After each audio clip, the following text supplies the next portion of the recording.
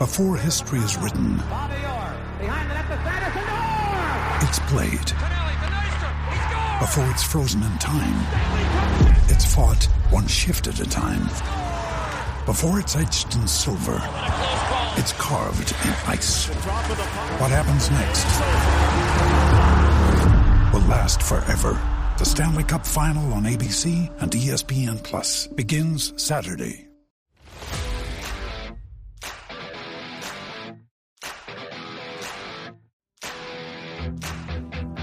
Hello and welcome to PFF Fantasy Football Podcast. I'm your host, Ian Hartitz, and tonight we come to you, not live, but Andrew and I are live right now, 7:09 p.m., ready to talk all things free agency. Last time you heard from us was Sunday night. We were trying to break down what was maybe going to happen. Well, now we have 3 days of finding out exactly what has happened. So at the time of this recording, we still have some big names out there. Will Fuller, Curtis Samuel. We got Kenny Golladay starting to tease some meetings, but nothing really figured out just yet. So fingers crossed we don't have anything too crazy break between now and this getting put up on Thursday morning, but it is what it is, as they say. So I am joined, not quite as always, but a lot of the time, he is PFF analyst himself, Andrew Erickson. Find him on Twitter at Andrew Erickson _. Andrew, happy free agency, man. We've had more news in the last 3 days than I think we had in the previous 2 months combined. Yeah, and it seems like we're still waiting on the wide receiver bubble to finally pop with all of these high-profile guys. I mean, we've got Nelson Aguilar's got a team, Kendrick Bourne's got a team, John Ross has got a team, and we've got a bunch of these high-profile guys still waiting. So, again, we're here to break down the news. That's what's happened, but we still have so much more to go. Yeah, classic, office meme with Michael and the two other guys holding guns at each other going on right now with Fuller, Curtis. Some people are giving me crap for not including Juju in that big three, but, we'll see what happens. We'll see if I have to eat those words or not. I'm not thrilled about where Juju Smith-Schuster goes in 2021. Shoot me, everybody. I mean, come on. With that said, we're going to go through position by position of guys that have signed somewhere. So, we'll have other words on the Curtis Samuels and Will Fullers of the world at a later date. But for now, we're going to let those guys try to find their new team. Not put too much added pressure on their backs. I know it's a big decision in their lives. So, Andrew, let's kick things off at the quarterback position. First off, Andy Dalton, who signed a 1-year, $10 million contract with the Bears. Are you at all enthused about anyone involved in this Chicago Bears offense, Andrew, other than Allen Robinson for however long he happens to stay there? I tried to find a way to turn it to be something good for Allen Robinson. I found out Andy Dalton is actually the highest graded quarterback for Allen Robinson, 69.6, nice. 24th grade this past season, which would have been the highest of any quarterback that Allen Robinson has had during his career. Not by much, but yeah, it's a sigh for me. It's the same thing with Allen Robinson. Again, he's going to get targeted. He's going to be a top 8 fantasy wide receiver, but you're not moving the needle with Andy Dalton. With Dalton under center last year, Amari Cooper averaged 14.8 fantasy points per game. That was 22nd at the position. Lamb and Michael Gallup were under 13 points per game and outside the top 40 wide receivers. So Andy Dalton is not one of the players that is going to rise to the occasion and help elevate his playmakers around him. It's quite the opposite, actually. He really needs a supporting cast to help him be a better quarterback. So for me, again, it's definitely not great. Some of his parts, QB, very well could be, and I think probably is an upgrade over Nick Foles and Mitch Trubisky, particularly what they were doing in the year 2020. But let's not pretend like he was, anything resembling great with the Cowboys last year. They got going a little bit towards the end of the year, at least 30 points in 4 of his final 7 starts. But strictly from a fantasy perspective, which is what this podcast is named, I mean, this is not someone we should even look at touching. In that Cowboys offense with Cooper, with CeeDee Lamb, with Michael Gallup, Ezekiel Elliott, if we're still, including him in the playmaker group. I mean, even in that offense, Andy Dalton in his starts last year finished as the QB 22, QB 27, 14, 22, 18, 21, 18. Had 1 week, top 4 QB week, great, and then QB 25 to finish the year. So literally 1 week as a QB 1, and really only 1 other week as even a high-end QB 2. So in fantasy land, he's going to a worse situation. I don't think we want to go anywhere really near this offense. And even with Allen Robinson, man, like at this point, do we really want to be using a top 10 draft pick on him? Because, hey, on the one hand, if he leaves Chicago, he's probably going to have a quarterback upgrade, but there's also not a ton of other offenses that are going to be able to necessarily feed him 150 targets from the get-go. So interesting situation. A-Rob's a baller. We all love Allen Robinson, but man, like this was not the QB answer we were hoping to have at the time of this recording. No, it wasn't. Allen Robinson was someone that I wrote up, multiple times, you as well, just talking about the future, the potential. If he gets with a better quarterback. And, the Bears, give him credit. They tried. Tried to get Russell Wilson, 3 first-rounders, another third, 2 additional starters. They sold the farm to try to get Russell Wilson to Chicago, but ultimately Pete Carroll stepped in and was like, no, we're keeping Russ. We're going to run the football. We need his arm to hand it off to our running backs. We need Russ to not cook. So here we are. Here we are. All right, moving on to the NFC East. Ryan Fitzpatrick has signed a 1-year, $12 million contract with the Washington football team. Andrew, I think I love it. So with Fitzpatrick, he's been a boomer bust QB throughout his career, but man, particularly over these last few years, he's been far more boom than bust. And I mean, look, the issue last year was they had Tua there, number 5 overall pick. They wanted to try to get him out there and see what he could do. But just on the year, it wasn't like people got this idea that Tua was bad because Fitzpatrick was outplaying him. No, Fitzpatrick would have been outplaying, a good 70% of the NFL's quarterbacks last year. PFF passing grade, he was 21st among 44 qualified guys, but he was tied for 9th in yards per attempt and number 12 in adjusted completion rates. So truly, good things were happening with Fitzpatrick last season, and really it's been over the last 2 years, particularly in fantasy land, that we've seen, again, way more good than bad. When he got the job back from Josh Rosen in 2019, he finished as fantasy's overall QB2 in weeks 7 through 17. And then last year, before he lost the job, quote unquote, lost it to Tua, he was a QB8 in weeks 1 through 6. So Fitz, man, he's one of those guys where, Andrew, we were talking about this on a best ball stream. Okay, Ryan Fitzpatrick, I don't think anyone's going to be ranking him as a QB1 as we enter, redraft season and stuff. But with that said, once we get to week 1, unless they're playing, some juggernaut defense, it's going to be hard to keep Fitzpatrick out of the top 12, out of the 14 quarterbacks. And because of that, we might just be looking at the prime late round quarterback of the year in Ryan Fitzpatrick. Do you feel the same way, Andrew? He's prime waiver wire week 1. I can already envision myself writing up the piece. Ryan Fitzpatrick's at the top of the list. And the only concern I have with Fitzpatrick really has to just do with the team itself. The Washington football team built around defense. So we've seen it a little bit even last year. Fitzpatrick did kind of come back a little bit from his DGAF quarterback because Miami was a better team. They had a defense that was legit. And the football team, again, adding in William Jackson is one of the better moves that they made. So they are going to be bringing back a top 5 defense. So that's the only concern is if they actually are playing with leads, will Fitzpatrick bring the same type of, YOLO mentality? That's the only thing. But again, he's been efficient even when they've been playing with a lead. So again, it's not necessarily something that would shy me away, especially with Fitzpatrick, because at the end of the day, he's going to be a free quarterback. No one's going to rank him in their top 15, but he'll probably end up ranking there at the end of the year.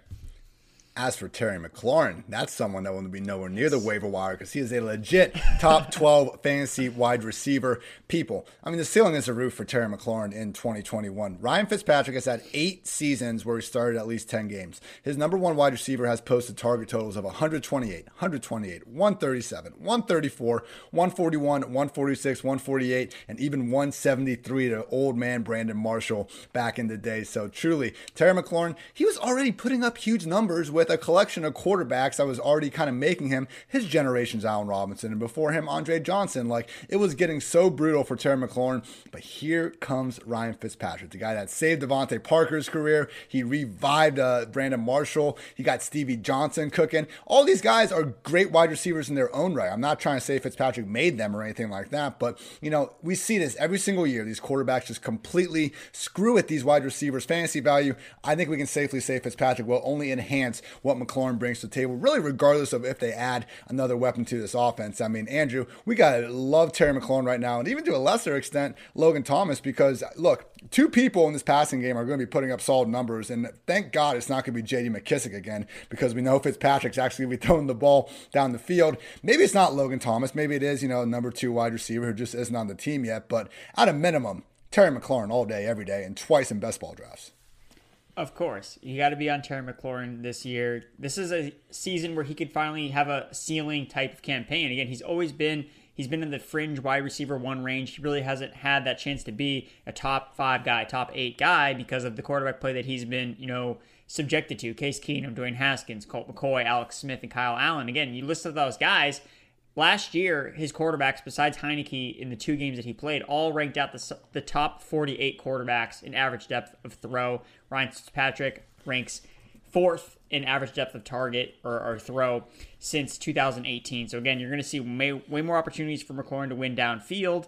PFF receiving grade 7th, passer rating 7th on 20-plus yard throws since 2019. And one of the receivers that ranks ahead of him in that category is Devontae Parker, who obviously famously had a top 2, fantasy wide receiver season at the back half of the 2019 year.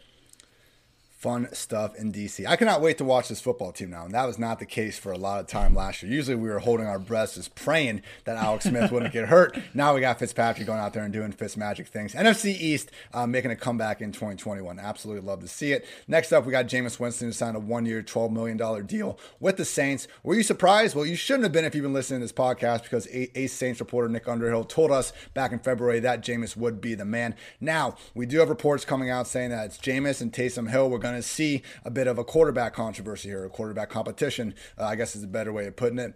We'll see, man. I mean, look, they had a 4-year stretch run, four-start stretch run with Taysom Hill in 2020. If Sean Payton had seen everything he wanted to see, Jameis Winston wouldn't be with the team right now. I think the $12 million deal, when he only got $1 million last year, is another indication that Jameis should be considered the favorite right now. Look, Taysom, they can line him up anywhere. Sean Payton can get his fix of Taysom Hill that he needs on every single Sunday without starting the freaking guy at quarterback. It's going to be annoying if and when Jameis does win the job to see Taysom come in, but I think it's got to be Jameis. And if it's Jameis, man, we should be recognizing right now in best ball drafts, as we were doing last night, that, the Saints offense is going to put up points, and we're going to want the guy that's going to be under center most often on the fantasy squads, particularly while this remains a competition, which puts both guys outside the top 20. I took Taysom Hill and Jameis Winston in the same fantasy draft to pretty much lock up a quarterback spot and give me, the Saints QB. Now, I know there's an argument saying that I screwed myself because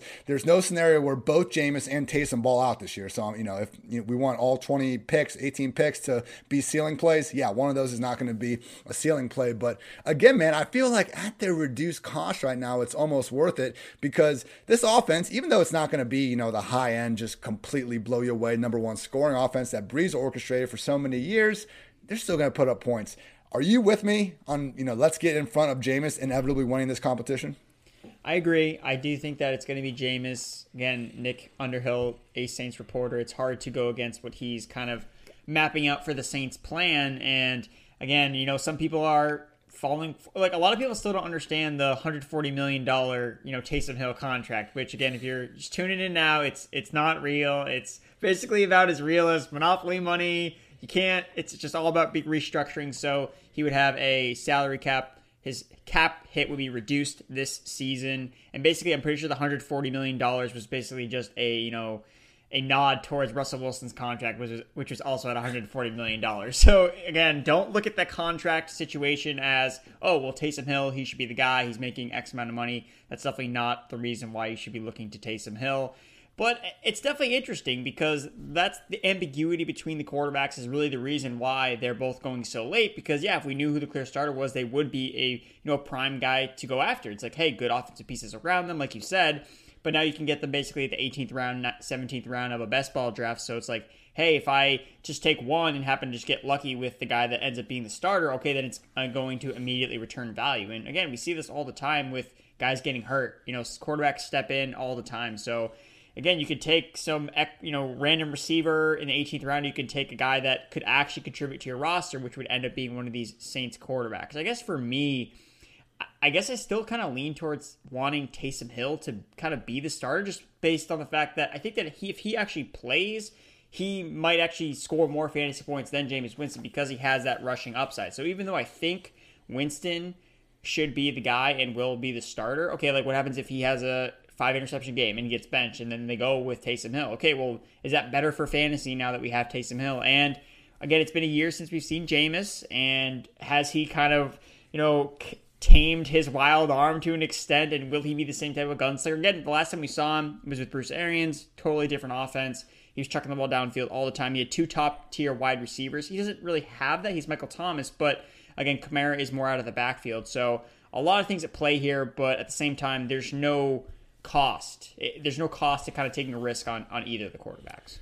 if we get Taysom Hill, then we have Taysom Hill, and that's it. Michael Thomas, too, which, I mean, is a credit to Michael Thomas. The fact that he comes back from that ankle injury halfway through the season, loses Drew Brees, and goes for 100 yards in 2 of his 4 games with freaking a tight end under center is incredible. And we saw him do the same thing last year, or in 2019, with Teddy Bridgewater, who then we saw throw 15 freaking touchdowns all year with one of the better wide receiver cores in the league over with the Panthers. Like, Michael Thomas has had the worst and oldest. I don't want to say worst because Brees was still putting up numbers, but at least in terms of arm talent, we'll go with the oldest form of Drew Brees. That one's true. Oldest form of Drew Brees, Taysom freaking Hill and Teddy Bridgewater over the past 2 years, and we still got people chastising the man any freaking chance they get. So cannot wait for the Michael Thomas comeback season, and we know he can do it with any quarterback, so that's great. But if it is going to be Jameis over Taysom, then I'm back treating Alvin Kamara as a legit top 6 RB, not someone that's kind of in that, just I think a big mess of guys kind of after the top 3 or 4 backs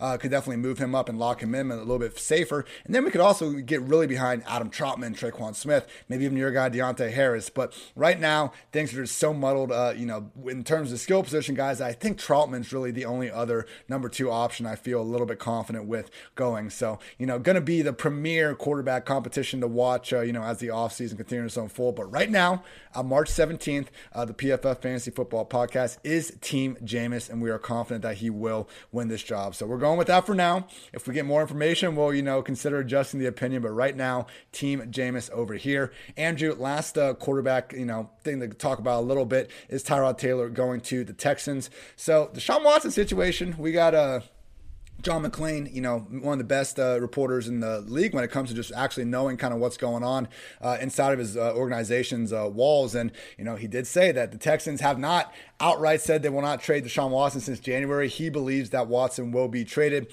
That would mean Tyrod Taylor would be the starter in Houston. Andrew, any fantasy love for Tyrod Taylor after both of us were optimistic with what he could do, at least in the early season with the Chargers last year? I can't go back to Tyrod here. Can't do it. It's going to be awful. Again, we think about the bad teams, even the Jaguars last year, the New York. I think that the Jets honestly were a worse team for fantasy. At least we had James Robinson to hang our hats on, but the Jets every single week would tease us with air yards and opportunity with LaMichael Pirine or Ty Johnson. But the thing with the Texans right now is, okay, Brandon Cooks was looking kind of interesting as the only target potentially, but he's now going to clearly have his worst quarterback by far in his career if he has Tyrod Taylor throwing him the ball. Again, I almost think that they're using Tyrod Taylor as like, hey, this guy can run around. We don't need to really put an offensive line in front of him. Like, he'll do it. I mean, he came back from a punctured lung. I'm sure he'll do fine. Like, this just seems like an absolute disaster, especially with David Johnson, who just keeps piling up accolades to fade him, his age, adding Mark Ingram. Tyrod Taylor's going to take away all the running back targets. David Johnson, 10th round may not be late enough. And look, a lot of times, we were talking about Fitzpatrick, maybe an issue being just how good the Washington football team defense likely will be. We want a bad defense, but not really for Tyrod Taylor, who's going to struggle to put up numbers if he's forced to become a one-dimensional passer. Like, we want Tyrod with a good defense where they can, stay in the game, really use his dual threat ability and get back to, being the QB7, which he was in Fantasyland 2015 and 2016. Problem is, that was now a full half decade ago, and we are not talking about a good offense either. We're talking about a truly abysmal group that the Houston Texans have put together if you remove Deshaun Watson from the equation. So, last year, again, the idea big-time Joe Burrow believer going to fantasy last year, and with him starting the year against the Chargers, I thought we can get Tyrod as a free end-of-year draft, stream him week 1, week 2. Obviously did not anticipate his lung getting punctured, so I'll take the L on that one, but we were not going to make the same mistake twice. Tyrod Taylor, we are out on him and pretty much everybody else with the Texans in fantasy land right now. Ingram's getting overdrafted. David Johnson hasn't fallen enough since his ADP before. Brandon Cooks really isn't that much of a value right now. If you leave fantasy drafts without a single Houston Texan, people, that is not a bad thing. Quick shout out here. March's biggest tournament is finally here. We do not know who will be cutting down the nets at the end, but we do know there will be no shortage of madness. DraftKings Sportsbook, America's top-rated sportsbook app, is putting new customers in the center of action. Bet $4 on an underdog, win $256 if they win. It's that simple. Don't worry if college basketball isn't for you. DraftKings Sportsbook offers great odds and promotions on golf, hockey, and so much more. Download the top-rated DraftKings Sportsbook app now and use promo code PFF PFF when you sign up to turn. Again, $4 to $256 for the underdog of your choosing pulls off the upset. That's code PFF to turn. One more time, $4 to $256 for a limited time only at DraftKings Sportsbook. Must be 21 or older, New Jersey, Indiana, or Pennsylvania only. New customers only. Restrictions apply. See DraftKings.com/sportsbook for details. Gambling problem, call 1-800-GAMBLER, or in Indiana, 1-800-9-WITH-IT. Love you, DraftKings. Andrew, Packers love Aaron Jones. He is back with them inexplicably. We all thought Jamal Williams would probably be back. Not Aaron Jones, but here we are. I believe it was 4 years, $48 million. Pulling it up. Yeah, 4 years, $48 million. You know, they front loaded a lot of it. So as we see with a lot of these 4-year deals, sometimes they can get out after 2 or 3. But at least for the foreseeable future, Aaron Jones is the Packers feature back. And at least for his own fantasy stock, it's great news. Yeah, I couldn't agree more. I had to move Aaron Jones up the rankings after I think I had him ranked like 12th overall just before when we were trying to feel out where he was going to end up landing, and I had to move him up to RB9. So I had guys like Mixon, DeAndre Swift, Ezekiel Elliott, just because I wanted to get a feel for where he's going to be. And I guess he's locked and loaded as a top 10 guy, and he's not costing you a first-round pick right now. You can get him in the second round for the most part, and it just seems like that's just an absolute value. You can't beat what he's been doing. Again, it's concerning. You know, they lost the center, Linsley. It's not the greatest thing, but I think that Aaron Jones, again, he's just locked into the workload. Jamal Williams isn't there. A.J. Dillon is just really big question mark right now in terms of, okay, is he going to be involved in the passing game at all? Like, he really didn't see that much in college, but was that due to the fact that, you know, Boston College just didn't really pass the ball at all in general? Is that really because of that, or is that because he can't do it? I would lean towards... I mean, I think it really has to just do with the offense they play in. I mean, most running backs, you know, caught passes at some point in their career if your name is not Jordan Howard. Like, he was the only running back that physically could not catch passes. And then, obviously, Ronald Jones kind of falls in that category as well. But I think that, you know, he only has, 846 touches on his resume, which you look at the 2017 running back class is the least. It's like less than Chris Carson, Kareem Hunt, Joe Mixon, Dalvin Cook, and it's crazy because those guys have all like missed significant amount of games with serious injuries. Even Christian McCaffrey has already over 1,000 touches, and he basically didn't even play that much last year. So I think Aaron Jones is definitely set up for at least 1 or 2 more seasons of, you know, RB1 production, and you couldn't ask for a better spot with him and Aaron Rodgers.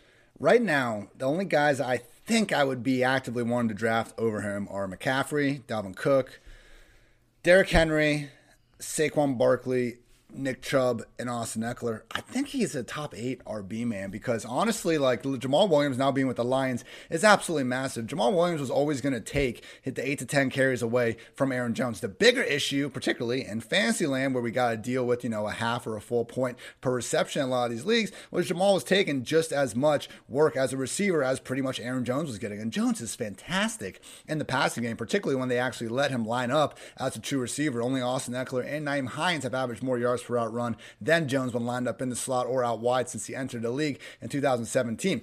A.J. Dillon might be able to catch the ball, but I know they don't trust him nearly as much as Jamal Williams because we saw just how long it takes, you know, the Packers to build up trust in a running back. We've been seeing that for the past 4 years. So, you know, Aaron Rodgers, yes, he's throwing the ball downfield. He's not, you know, Charlie Checkdown or anything like that, but he's fed Aaron Jones and Jamal Williams a combined 98 targets last year. The previous year, they were up over 110. Like, if we can just now get 90% or so of this market share of targets from the backfield, all for Aaron Jones, I mean, he's all of a sudden going to have the reception total that we need. Okay, he's never going to get the 300, 350 total touches, but if he stays with his 200, 220 rushes and one of the best scoring offenses, and we get that enhancements in the target boom, man, he has a chance of being, again, just continued top 5 back because, you know, we've been screaming regression for years with him, and with the scoring, you know, it did kind of come to fruition last year, but now finally we can get positive regression with him as a receiver, which would be even better. So love Aaron Jones. And Andrew, I mean, A.J. Dillon, we've been looking at the best ball drafts, man. He was going like round 4, round 5 before this news broke. I'm concerned that he's not going to fall far enough because he was already ranked this high, and he's not even going to be a value. Do you have any interest in drafting A.J. Dillon like at, you know, inside the top 30, 35 running backs? Well, Ian, I mean, if you saw the best ball draft last night, I drafted A.J. Dillon in the 8th round. It was auto pick. It was an auto pick, but again, that's going to happen to people in drafts. They're just going to auto pick A.J. Dillon because he's going to be at the top of the board. So his ADP is going to be, it's going to trickle down effect. Like, it's going to take a little bit of time for the market to react fully to A.J. Dillon, no longer being the presumed starter in Green Bay. So, again, his ADP is going to probably stay pretty high for the next month or so, like in relatively to where he was going before. But again, it's really just tough to figure out what his role is going to be. I'd imagine, do they try and use him at the goal line? Is that something that they would envision him doing as a bigger back, 6 foot, 250 pounds, or whatever he's at? Do they try to use him at the goal line again? I'm not fascinated with the fact that, hey, let's just use this huge guy and run him into the back of the offensive lineman. Again, it's not always the most optimal strategy, but for some reason, a lot of teams think that works a lot, even though Aaron Jones has been a really, he's been a dynamite, rushing at the goal line, obviously, because of all the touchdowns he's scored the last 2 seasons. So it's really a question mark of how Dillon's role will expand without Jamal Williams. Again, they decided not to bring, was the decision not to bring Jamal Williams back because they had confidence in A.J. Dillon to take a step forward? Or was it just, hey, we shelled all this money to Aaron Jones. We kind of just have to hope that A.J. Dillon, he hope that he takes the next step. So it's interesting to see how that plays out. Yeah, I mean, it's just wild when we see one of these offenses. Saints are a little bit similar, but Packers, we're far more sure about them, again, being one of the higher scoring units. And yeah, Devontae's wide receiver 1. Tunyon should be a tight end 1, but, once you move past Aaron Jones, there's going to be value somewhere. Look at MVS. Hey, maybe by the time this podcast is out, hopefully by the time this podcast is out, Curtis Samuel is wearing green. But we will see if that pipe dream comes to fruition or not. Sticking with this backfield, although the departing member Jamal Williams signed with the Lions, 2 years, $7.5 million contract. Obviously not a very big deal for Jamal. He is not being sent there to take over the backfield or anything like that. However, I mean, look, if you want someone that epitomizes the idea of biting kneecaps that plays in running back position, Jamal Williams might just be that guy. I mean, this dude loves the game of football, loves contact. I would not be surprised if he is the type of guy where, he can keep DeAndre Swift on the sideline for an annoying amount of time. So, I'm not concerned necessarily about Swift. Still, I wouldn't really even move him down more than maybe a spot or two because, hey, it's Jamal Williams. We kind of know who he is. If they were to draft another running back in, the top 3 rounds, I think that'd be more concerning for sure. But we also know who Jamal Williams is, and he can do a little bit of everything. Andrew, what was your reaction with this Jamal Williams signing in regards to DeAndre Swift? So the minute that I found out that Jamal Williams signed with Detroit Lions, I logged in to my MFL accounts and I set out a bunch of dynasty trades for DeAndre Swift in hopes that I could get someone to budge, because that's what you need to do. You need to have to hope for a window of opportunity to buy a player like Swift, because in dynasty especially, these running backs in their prime are just impossible to get. It doesn't matter what you trade, first round picks, it doesn't matter, you can't get them. So I tried to take this as an opportunity. Mostly got rejected, but hey, we're still going back at it. But I think that it was overall negative was the perception. I'm not sure I totally agree with it. Again, looking at DeAndre Swift, he definitely profiles more in the light of a kind of like a Alvin Kamara, Austin Eckler type. And that's where you look at the two, guys that are going to be in charge of the offense this year, Anthony Lynn, Dan Campbell, coming from New Orleans with Alvin Kamara and coming from the Chargers with Austin Eckler. And again, those guys were never, 80% snap share guys. Like, they were always playing, hovering between, a 60 to 70% snap share, even 50 to 70% snap share. And that's really kind of the sweet spot I think that we can probably expect Swift to be at, 60% of the snaps, but still receiving a lot of touches. Again, is Jamal Williams going to beat him on the goal line? I don't imagine that they would just be like, hey, we're just going to use Jamal Williams as the goal line back. Again, the touchdowns are going to be super important because the Lions are not going to have that many of them. So we really need to hope that DeAndre Swift does score whichever touchdowns the Lions actually end up finding themselves in territory to score. So that's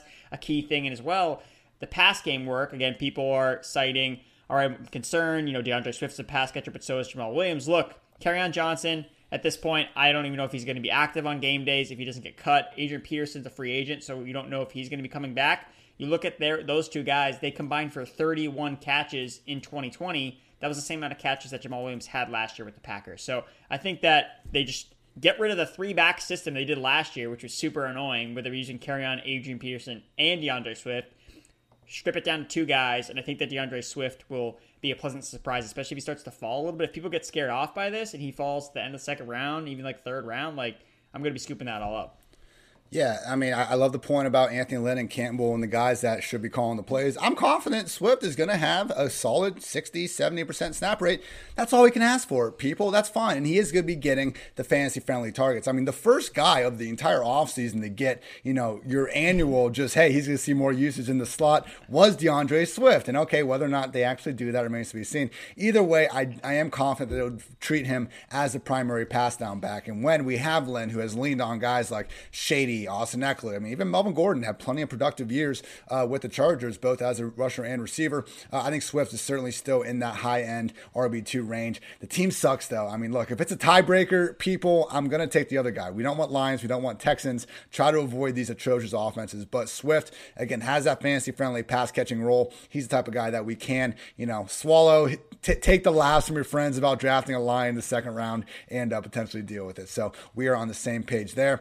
One that I think threw off the fantasy community a little bit. Carlos Hyde signed a 2-year, $6 million contract with the Jaguars. So we knew the Jaguars were going to add to the room. Urban Meyer told us that. And he also said that they like James Robinson. They still expect him to be the focal point. So from that perspective, adding someone like Carlos Hyde, who isn't going to catch passes, who, isn't really a huge threat to taking over the whole situation or anything, it's not bad. On the other hand, I mean, can we trust Urban Meyer? Because Carlos Hyde scored, 35 touchdowns in 21 games for Meyer when he was calling plays back in 2012, 2013. So Hyde, man, he's someone that pisses us all off because he comes to, a new team. He just takes away all these touches from, the fantasy back that we took several weeks ago before Hyde had to show up. But it's not like he's come out here and been bad over the past few years. I mean, Seattle and Houston in particular, he was a solid enough runner. Okay, he's not catching passes. We're not playing him in fantasy, but he doesn't do enough to, get outright benched or anything like that. So,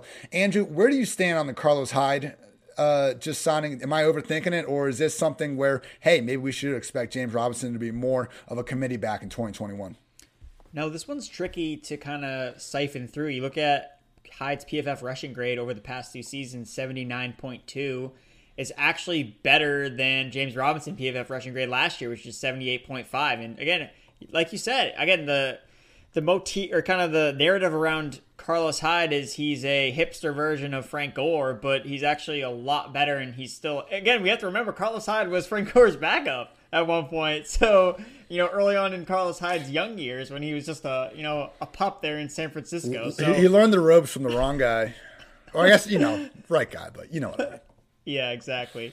So I can't just assume that it's not going to be the same thing as it was last year. I just think that that's the thing you kind of have to forget. James Robinson, 96% team running back rush share last year, first in the league, 84% opportunity per share, first in the league. So the thing with that is we just need to realize, okay, I didn't move James Robinson at all in the rankings because I knew they're going to add a running back of consequence. And look, Carlos Hyde, you can believe what you want if he's good or not, but he's clearly better than Raquel Armstead and Dario Ngubwale and Divine Ozigbo, who arguably shouldn't even be on an NFL roster. I mean, James Robinson had the starting job basically handed to him because there was no one else there to take it. Again, and it's not the discredit to him in any way. He earned the job, but there were, once Leonard Fournette got cut, it was all right, well, we literally don't have anyone else, and here you go. You're the guy. So the competition is already going to be steeper. Entering this year. Again, they still have the NFL draft. They could potentially add a guy. I think it's really more concerning if they add a Kenny Gainwell type of player, someone that can catch passes. I think that's kind of a big deal because we could even see the running backs catch less passes in this offense next year if we really see Trevor Lawrence used more as a rusher. Again, we've seen Urban Meyer in the past really use his quarterbacks' mobility to their advantage, especially rookie quarterbacks tend to run a little bit more just as they're getting used to the NFL game. So again, I just don't think you want to be overinvested in James Robinson. Okay, if he falls to a value, then I think, okay, you scoop him up. He's going to be starting running back on an up-and-coming offense. But the thing with people saying that, the offense is going to be better, yeah, but he also scored 10 touchdowns last year in 15 games. That's not bad at all. So he was already scoring touchdowns at, a pretty decent rate last year. So to assume he's going to come out here and the offense is going to be that much better, now he's going to score 15 touchdowns, I just think that's a little aggressive in his projection. Yeah, he's just not someone I'm going to want to target in round 2 or 3 when there are far better wide receivers or tight ends I think we can more confidently project. Look, if I can get one of the first 3 picks of a fantasy draft and get McCaffrey, Dalvin, or probably Derrick Henry, that's great. And then I'm taking wide receivers. If I can't, give me some wide receiver studs, and I'll kind of take whatever one of these running backs, 4 through almost 20, just kind of follow the third round. Like, give me the value, because right now I think there's questions with all of them. Robinson, hey, he has a ceiling. So do a lot of these guys, but he's got a scary floor, particularly with a lot of things you brought up. So yeah, don't be discounting Carlos Hyde, but I do think Robinson will be able to beat out him when it comes down to it. Just hopefully we don't see, a day 1 or day 2 running back add to the equation come late April. That would be truly problematic for James RB1 son faithful out there. Another low-key signing that some are freaking out about and some are not. Marlon Mack is returning to the Colts on a 1-year deal. I was pretty confident that he'd be going to the Eagles to link up with his old coach down there, but was not the case. He is back with Indy, and we just had some weird quotes, man. Like, look, some people are just full in on Jonathan Taylor. I get it. He's really good. He had a great end of the season. Why else did they draft him in the second round? But man, GM Chris Ballard, right after he said the Colts likely wouldn't be able to get Marlon back unless it was on a cheaper deal, said, I just see a backfield with Marlon, Jonathan, and Naeem and Wilkins being really special. He said Marlon Mack's name before Jonathan freaking Taylor's name, Andrew. I'm a little bit worried here. This isn't Carlos Hyde. This is Marlon Mack, who had over 1,000 yards in 2 straight years in this offense. He started this year, looked damn good for about 5 touches, and he tore his Achilles. So, hey, there's reason to believe he won't be the same player. I get it, but if Marlon Mack is 90% of what he was, I think it's going to be a 3-back committee to some extent. You're probably not wrong, but the thing is, no one is going to listen to you because people are obsessed with Jonathan Taylor. Story of my life. He's already going as a top 6 running back, top 5 running back right now, and people aren't going to change their minds. It's the take lock that people go into. It's like, no, Jonathan Taylor's the guy. Like, no matter what, even though last year at times we saw, other running backs, his name is escaping me. Oh, Jordan Wilkins basically work ahead of Jonathan Taylor during, Taylor's, down period during the middle of the season. So, yeah, of course the Colts can, use Marlon Mack. They brought him back. They didn't have to do that. So, it's concerning for sure, especially because Marlon Mack is a decent talent. And, again, they didn't sign him to a ton of money. It could be a depth move, and Taylor still should be viewed as the number 1 guy. But the situation is not nearly... I mean, Jonathan Taylor really just has to improve a lot then. That really has to be the thing that happens because, again, I don't know if we're going to see... we don't see any... I mean, I think we just need to kind of get used to the fact that there aren't really any running backs that just are the guys, except, Derrick Henry, Dalvin Cook, McCaffrey. Like, those guys are just so exclusive to their tier that you need to get over the fact that, no, Jonathan Taylor isn't going to be, a 90% guy, from the snaps. Like, you need to kind of get over it, accept it before you build this up in your mind that he's going to be Christian McCaffrey. It's like, that's probably not going to happen. And look, I don't want to be, Dr. Hindsight, look at the schedule guy, because I get annoyed when some people do that. But I guess I am going to be that guy for right now. Lost in Derrick Henry having, just such a cake schedule on his way to 2,000 yards. I mean, really the same thing happened to Jonathan Taylor. The breakout started in week 11 against the Packers when he had 90 yards and he got on the COVID list. He comes back. Man, this dude finished the season with the Texans twice, the Raiders, the Jaguars, and the Steelers, who held him to, 4.1 yards per carry. Like, he was going bonkers against some pretty bad run defense. I'm pretty sure that Raiders defensive coordinator literally got fired the next game after. And I mean, Jacksonville. Yeah, so I'm pretty sure Taylor faced 2, if not 3, teams that their defensive coordinator was pretty much canned within a week of him being done with that defense. So, yeah, man. I think Taylor is for sure the best running back here, but if you had to ask me, is he going to finish with closer to 300 touches or 250? I'd say 250, and that's fine. He can do a lot with that. This offense is, depending on how Wentz, even if Wentz isn't good, the offensive line is good enough to think that their number 1 running back is going to be a fantasy RB1, but the fact that right now he's going as almost, like you were saying, ahead of all these other guys in that legit RB4, RB5 range, no. I mean, Nyheim Hines was already going to take the pass down work. I know Taylor isn't, incapable of being a pass down back, but Hines is their pass down back, and now they don't have, Phillip Rivers, who notoriously threw to his running backs and tight ends more than just about anyone. So there's a lot of, hidden uncertainty here, and Marlon Mack leaving would have been great because then we would have had the same crew back, Taylor, Hines, and Wilkins, and we have a good feel for that. Mack is a legit wild card. Keep an eye on that health, everybody. Look, we want Taylor to be free just like you, but, trying to read the tea leaves here, not looking great in that Indy murky backfield.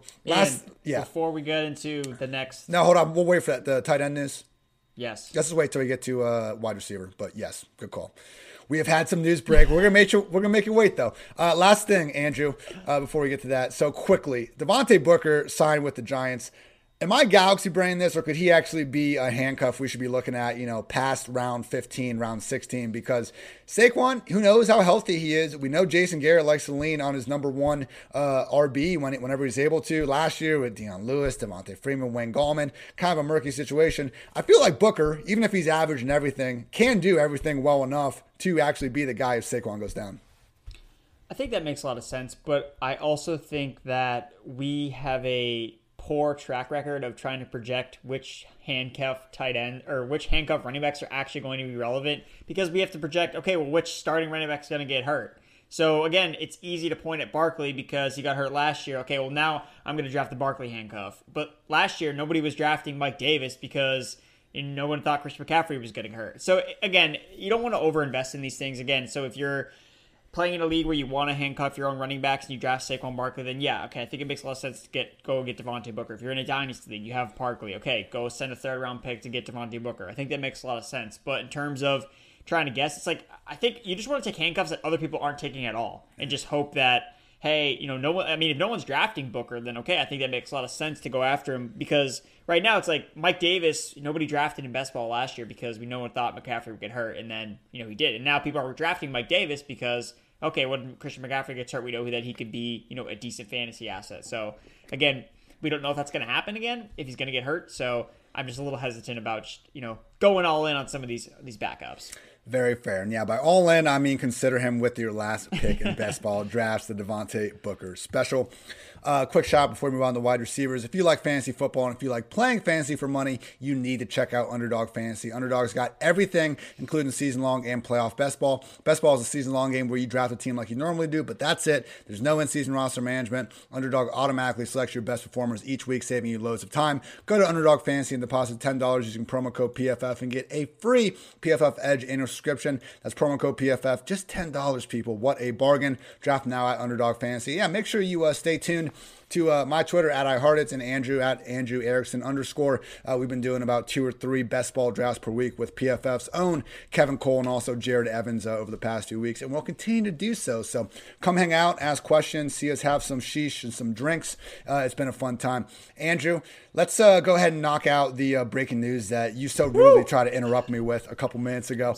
Gerald Everett has signed a 1-year, I believe, $6 million deal with the Seattle Seahawks. So I have said a few times in this podcast that I believe if you give Russell Wilson or Deshaun Watson a legit tight end that can be the starter and be the main guy, they're catching 10 touchdowns. Andrew, I think Gerald Everett, if he is outside the top 10, top 12 ADP guys, I want him in every draft. Am I a prisoner of the moment, or are you also really excited about this? Ian, I know that you stacked Russell Wilson, DK Metcalf, Tyler Lockett, and Gerald Everett in our last best ball draft, so you are absolutely I'm a genius! Right, let's go! Exactly, I forgot about that! Woo! Exactly, dude. That's the thing. I think it makes too much sense. Gerald Everett was, again, literally a guy you could get with your last pick. He's an above-average athletic tight end. Again, we've seen Russell Wilson have a lot of success with some of these tight ends. Jimmy Graham at one point caught double-digit touchdowns. Will Dissly at one point had the highest passer rating when targeted because, again, he's attached to an efficient quarterback. So, right, if the targets aren't there all the time, then at least we need efficient passes. And you could argue, okay, as the number 3 target on an offense, I think you're going to at least see Gerald Everett put up efficient numbers. And he's athletic, so I think it makes a lot of sense. I mean, this dude was getting legit Jordan Reed comps. He just really wasn't able to play a lot because Tyler Higbee was there. But as we saw, even after Tyler Higbee just went bonkers at the end of 2019, once Everett was healthy enough, he was good enough to really just make life tough enough on Higbee to make it a continued committee. So, yeah, man, this is exciting. Now, Dissly is still there. I think Hollister's like a restricted free agent, so he could come back. So I'm not sure if Everett will necessarily pull away. Again, 1 year, $6 million. That's not, Jonnu Smith or Hunter Henry money where we can really assume they're going to be a huge part of the passing attack. But again, he is really athletic. He's not like this a receiver playing tight end. Like, he can block. We've seen some chip blocks over the year of him putting dudes down. Like, he's got a little nasty in him as well. But yeah, rising 5th-year veteran, first full-time starting job of his career. The history of high-priced tight ends going to new teams in free agency is awful. This is not high price, and assuming Russell Wilson is still his quarterback, I am all in on Gerald Everett in 2021. Exciting stuff. stuff. Andrew, we're going to move on now to wide receiver. Well, actually, just one thing more. Thoughts on, so Higbee now. So Higbee now looks like the number one tight end for the Rams. I know how I feel on, but what are your thoughts on Higbee? Yeah, man. So Higbee, we did not like last year because after the first, I think it was like after Waller, it was like, okay, if we can't get Waller at tight end 3 or tight end 4, like we're done. We're waiting until, tight end 12 or 13. And I understand, people, that the Chris Herndons of the world did not work out, but it's all about the value. And Tyler Higbee, where he's going right now, outside the top 15 tight ends, that's great. Now we have more opportunity coming for a guy that we know can put up big numbers. He got a quarterback upgrade. I mean, this is fantastic for Tyler Higbee. And we haven't even seen the Rams add a higher end wide receiver like we thought that they could throughout this cycle. So Higbee right now is looking like the number 3 pass game option on an improving Rams offense that should be putting up plenty of points. And with all that opportunity, man, he could be a legit 90% plus snap tight end for them. So we'll see. I mean, they got that like fullback / H-back, Johnny something, I think. They got another guy, Johnny Munt, I think his name is. But they got some other guys that might take a few snaps. But no, Higbee and Gerald Everett, man, both of them, same thing. Okay, Russell Wilson's better than Stafford. I'm not trying to say that. But, very good quarterback. One's better than the other. But clear-cut starter seemingly, priced as lower-end tight end 2s. I think they're both great upside picks. I want them both, man. So the only hesitance that I have with Tyler Higbee is the fact that they use him to block a lot. Like, he actually leads all tight ends in terms of blocking snaps last year. And that's my one major concern, because this is the trap I fell into with Jonnu Smith. I felt like I love the efficiency metrics that he was putting up with the tight ends, and I thought, okay, he's in a full-time role. Delaney Walker's out the door. I'm going to go with Jonnu Smith. And then again, it didn't matter because he ended up blocking more than he was running routes, and that got super frustrating. And one guy I kind of dove into, I wrote about this in my Dynasty to-do list before free agency. I actually talked about, trading for Gerald Everett, put Tyler Higbee on the block, and add Brycen Hopkins. So Brycen Hopkins was a guy that they had drafted last year, I believe in the mid-rounds, and he really profiles as a true pass-catching tight end. He's actually really, really fast. So he's a guy that they could potentially use as more of a move tight end, kind of use him downfield, because they don't really have a downfield threat. Again, Van Jefferson kind of fill that role, but I don't know. Brycen Hopkins is an interesting name, especially if you're in a dynasty league, someone that you can add, because now at least he has an opportunity. Okay, he can at least elevate to the tight end 2 role. So that's my only concern with Higbee. Again, the one good thing about Higbee is the price is never going to reach the same that it was last year. At least I hope it doesn't, reach those types of level where you actually have to take him within the first 10 rounds. I don't think it'll get to that level, so there's less risk associated with Tyler Higbee. But just something to keep in mind, like these blocking tight ends can be really tricky, because it's almost like we need because this is what happened with Herndon too. Herndon led all tight ends in pass blocking snaps. Oh, I know, Andrew. I know. So that's something that has nothing to do with how good they are receiving. It's totally based on the coach's usage of the player, and that's something that we try to project the best we can, and that's kind of just something that I noticed about Higbee. You got to pick one, Everett or Higbee. Clock's running down. 5, 4, Everett. Everett for me. Yeah. I like it. Team Everett. Let's go. Heard it here first, everyone. Wide receiver, Andrew. The big, biggest confirmed news of the day is AJ Green's corpse will be making its way to the Arizona Cardinals. Look, people, AJ Green was horrendous last year. And I'm not even trying to be a dick about it. It's just facts. There were 84 wide receivers with at least 50 targets, 63rd in PFF receiving grade, 79th in yards per out run, 62nd in yards per reception, dead last in yards after the catch per reception. And I've seen a lot of people point out that, hey, his catchable ball rate is not good. You guys at PFF track this stuff. Look, he just didn't have catchable opportunities. Like, he couldn't separate people. That was why he didn't have catchable opportunities. There wasn't anyone to throw to. Like, okay, if it was a thing where A.J. Green and everybody else on the Bengals offense were struggling, that'd be one thing. He was the worst wide receiver on the Bengals. Like, Erickson, Auden Tate. Like, Alex Erickson talking to Andrew Erickson, that's a freaking plot twist for my brain right there. Auden Tate, Tyler Boyd, T. Higgins, like all these guys in the same opportunity as AJ Green were more open. They were more efficient. Like I'm going to put that on AJ Green, not Joe Burrow. And looking even deeper into some of these deep ball targets, look, only 3 of Green's 24 targets were caught last year. So was Burrow holding him back? Again, I don't think so. He was only considered open or wide open on 1 of those targets. That rate is 64th among 70 dudes. is, trying to get wide open downfield. So, yes, Kyler Murray is a better deep ball passer than Joe Burrow. He has a stronger arm, but I don't think that's going to really help, man, because I just think this version of AJ Green is about as dusty as they come. And, I do not want to bet in fantasy land on freaking 30-plus-year-old receivers changing teams after they just look terrible. Like, I feel like Green's going to be overdrafted because he's AJ freaking Green, and I just want nothing to do with that. So, AJ, it's a shame Cincy couldn't do more with him, a true Hall of Fame talent, and I think his best years are behind him. I'm not sure if he did enough to kind of, get that gold jacket one day. But, yeah, no, I'm not going to drink the Kool-Aid on him going to Arizona to maybe be Kyler's number 2 receiver. I'm not going to do it, Andrew. And I don't want you to either. I agree with you, Ian. I don't see what the point is. Like, where's the upside in going after AJ Green, hoping for a bounce back? And, okay, let's say he does bounce back and he plays well. What does that actually mean? Does that mean, he's a wide receiver 3? Okay, sick. Well, I just took, a bunch of these other young guys that I thought I had more confidence in going into the year. So I just don't see why people are kind of coming out trying to, defend AJ Green, being like, oh, well, there wasn't any accurate throws. It's like, okay, well, what about T. Higgins? I mean, he had a spectacular rookie year, despite the fact that he was seeing similar targets from Joe Burrow that AJ Green was seeing. And AJ Green was actually probably halting T. Higgins from producing more targets. And eventually Joe Burrow got fed up, was like, all right, well, I'm not throwing it to AJ Green anymore because this clearly isn't working. I'm going to throw it to T. Higgins, throw it to Tyler Boyd, guys that are actually being productive with their targets. So, again, yes, the guy has fallen off, and betting on receivers at an older age that had injuries in the past, coming off poor production, it's like, where's the upside? And yeah, I just want to be really clear. Like, it wasn't a bad season for AJ Green, because that can still be a really good season. This was an atrocious season for any wide receiver that calls himself a professional. He didn't have a catch or a yard, man, in 5 separate games. And he also had one game where he had 1 catch for 3 yards. Like, just absolutely couldn't do anything last year. Again, in an offense where other guys were doing things. So completely out on AJ Green. We are going to be ageist on this podcast throughout this offseason. He is on my ageist list that we will get back to a little bit later. Andrew, another elderly wide receiver. We got elderly wide receivers moving everywhere. Emmanuel Sanders to the Bills.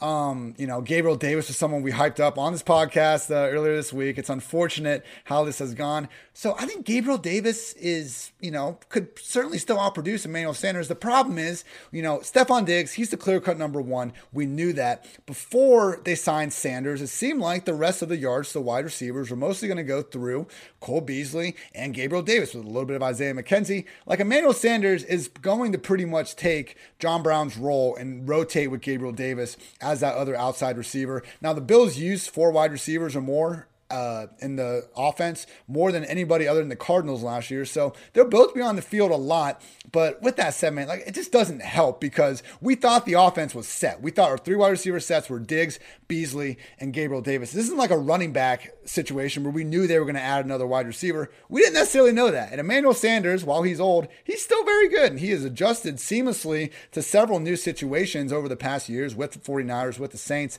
and now with the Bills.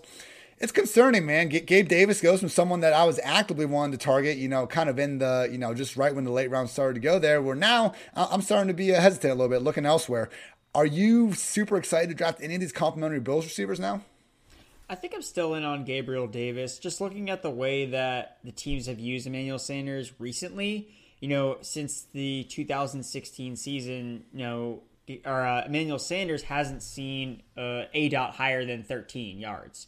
So Davis last year was basically used all down the field, 17.3 average depth of target, which is 7th highest in the NFL. So I'm not so sure they're going to be necessarily competing for the same types of targets. If Gabriel Davis is really going downfield and used more in the red zone, in the end zone, those are the targets we want. Like, I don't care if Emmanuel Sanders is kind of used underneath and taking these shorter routes closer to the line of scrimmage. That's fine. If Davis is the guy that's still getting the deep targets and targets in the end zone, then that's what I want to target for fantasy, especially because, again, he's not an outrageously priced player. It's not like you need to spend up a lot for him. Again, he's a second-year player that had a decent rookie year that obviously has some hype behind him, but there is competition. And I was thinking about it, too. So I look back at Sanders' most productive season in the last 4 years was in 2018, and he actually played a 65% snap share in the slot that season. So he's played out on the outside more often than the last 2 teams, but he's been kind of moving around. He was on Denver, and then he was on the 49ers, then he was on the Saints. So he hasn't really settled into a place where, okay, maybe he is best from the slot, and maybe it's actually him splitting time with Cole Beasley, who's now going to be turning 32 years old. I know I said we were going to be ageist on this podcast, so of course I'm bringing the heat. So I think that we could actually see Sanders really rotate more in with Beasley from the slot and leave Gabriel Davis on the outside. I don't know. I just think that when you look at the Bills are going to look at their receiver and be like, all right, who gives us the most upside and chance to win? Again, you mentioned Sanders his production really hasn't fallen off. And again, he's ranked really high in terms of, average yards per route run, which I think would surprise people how productive he has still been, even at an older age. But I'm just not sold that, especially the money they gave him. They didn't give him a ton of money. So I don't even know if that he's even going to be on the roster necessarily by the time things kind of pan out here. So I'm not really too worried about Emmanuel Sanders getting added here.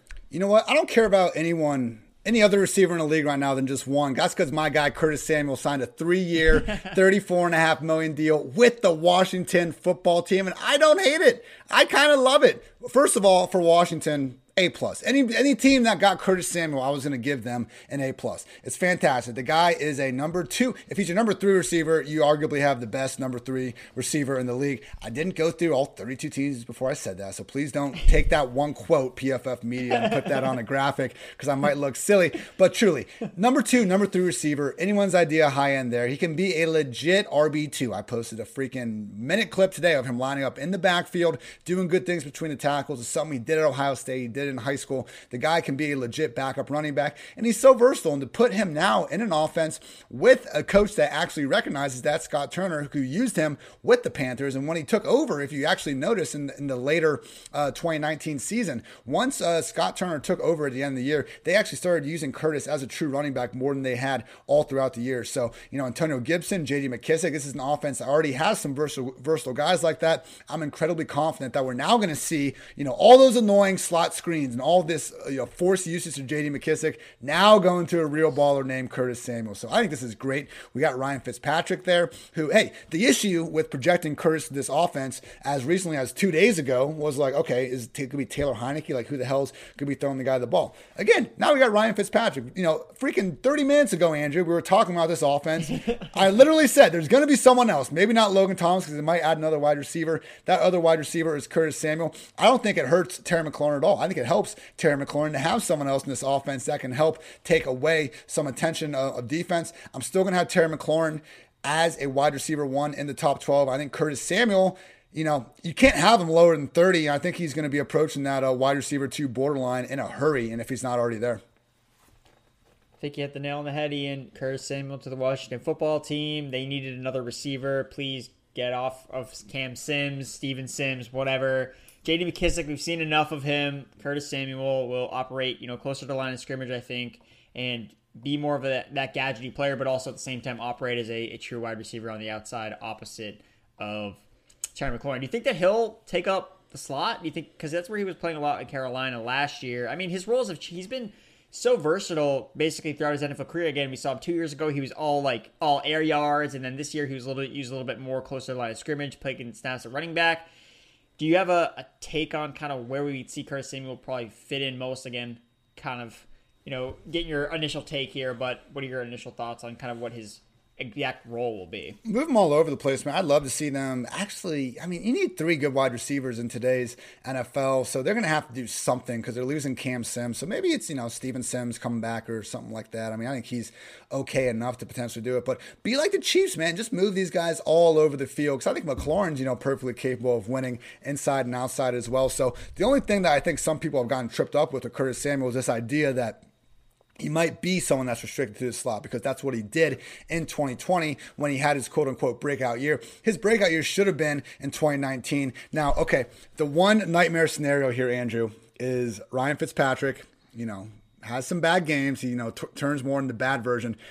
And we get Curtis Samuel catching balls from Kyle Allen again. That's the one nightmare that I'm, putting together right now. So we do not want that to happen because truly, people, Curtis Samuel would have gone bonkers in 2019 if Kyle Allen was just even moderately able to resemble an NFL quarterback for a prolonged stretch. So I think Curtis, they can line him up anywhere over the formation. Ideally, he's out there in every 2 wide receiver set. When they want to go 3-4 wide, they can move him inside, move him in the backfield. Hell, man, go 5 wide and just know you have Curtis as that chess piece that can, come right back in the backfield. I know Gibson and McKissick are capable of doing that themselves, but a lot of weapons. And with Scott Turner in this offense, man, and with Fitzpatrick under center, I'm cautiously optimistic they'll have a decent plan of doing it. So, hey, man, with this deal, like, they did not sign Curtis Samuel to be a freaking gadget guy at, over $11 million per year. He is there to be a significant part of the offense, and I think we need to be locking him in sooner rather than later. I haven't gone through every roster just yet, but as, a borderline wide receiver too.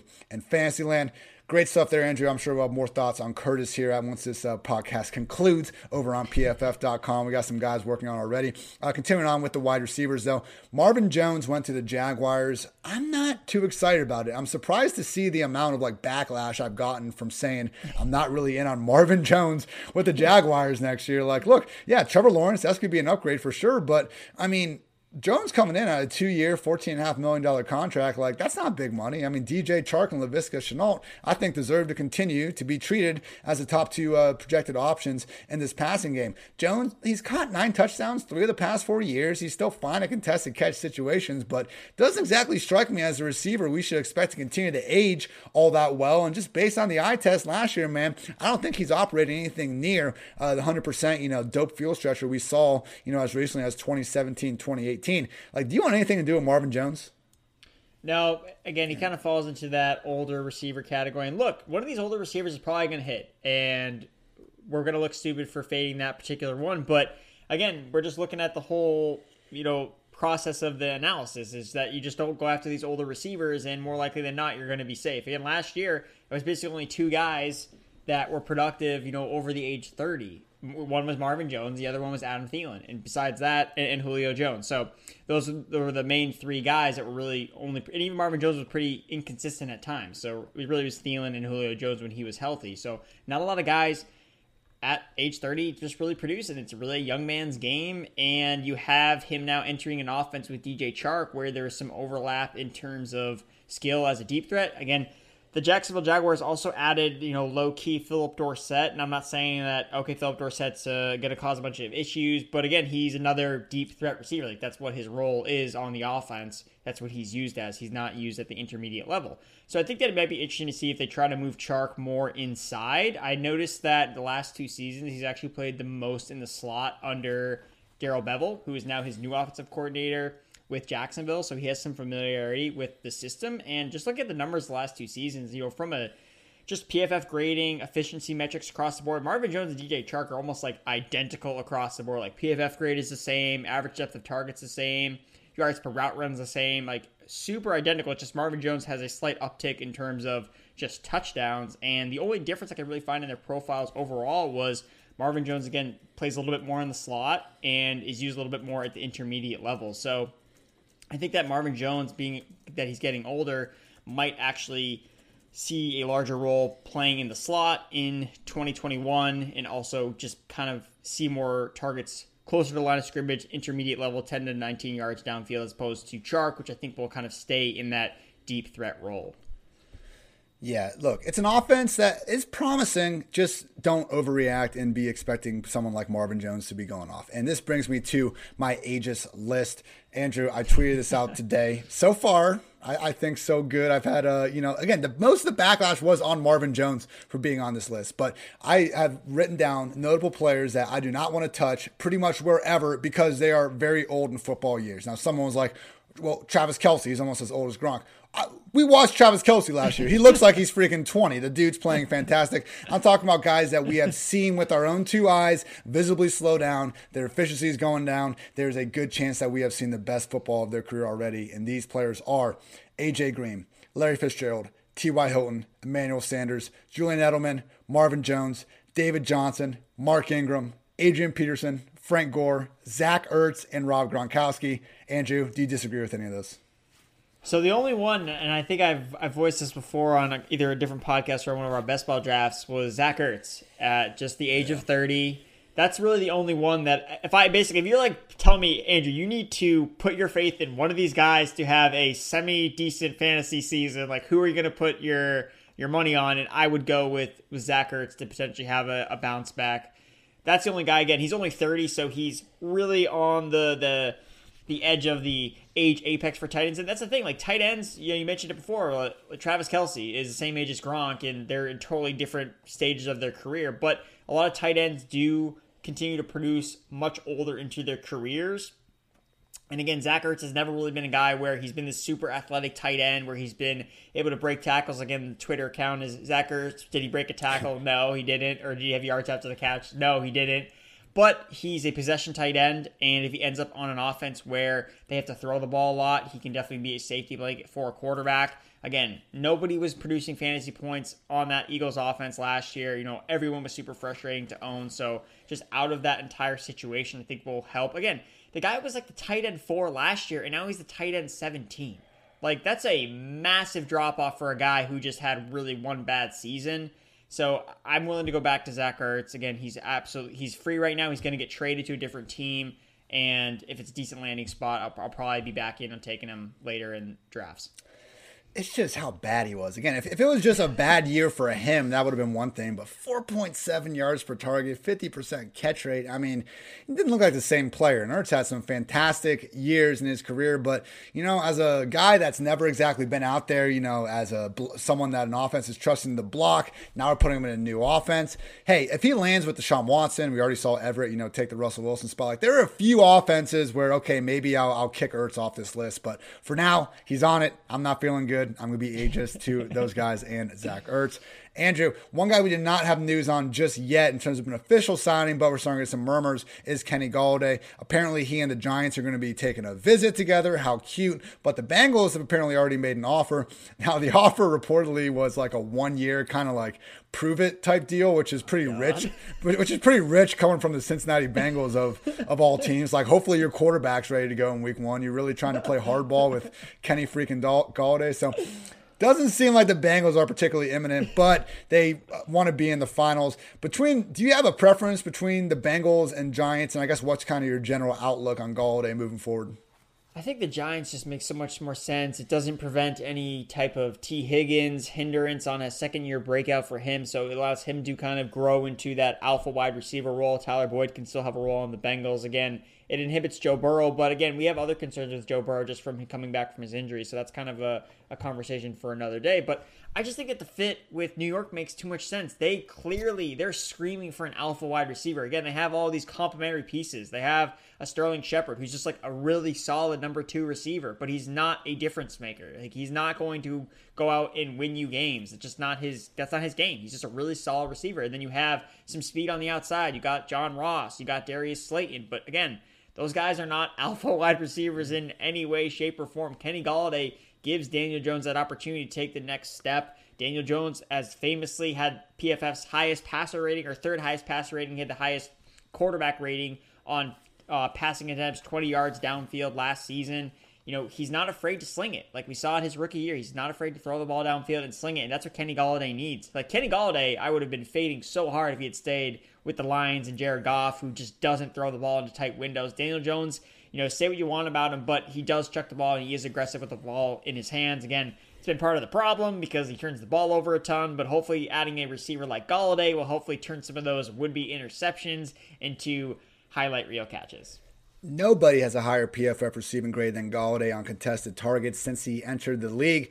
He joins Michael Thomas, Chris Godwin, and Stephon Diggs as the only wide receivers to catch at least 60% of their contested targets. It's always fun to, say this, wide receiver X is so good at contested catches. He can turn a 50-50 ball into a 90-10 proposition.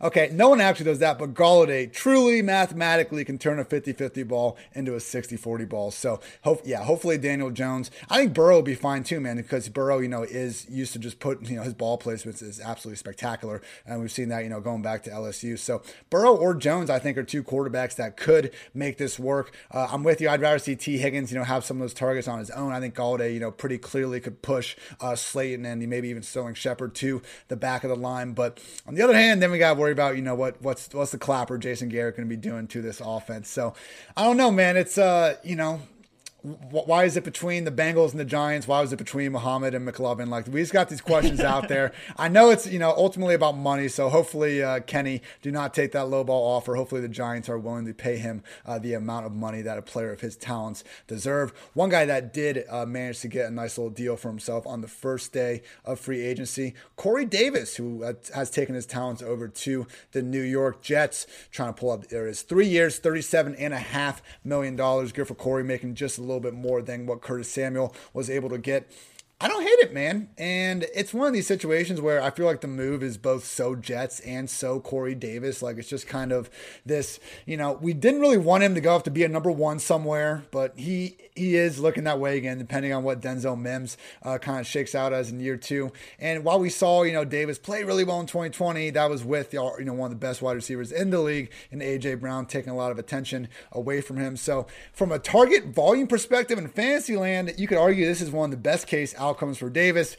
I'm just a little hesitant in assuming anything's going to come out of the Jets after I was so badly hurt in the infamous Chris Herndon debacle of 2020, but we won't talk about that anymore. Andrew, what's your initial thoughts on Corey Davis? I'm treating him as a wide receiver 3, kind of, probably over wide receiver 30, under wide receiver 36 range.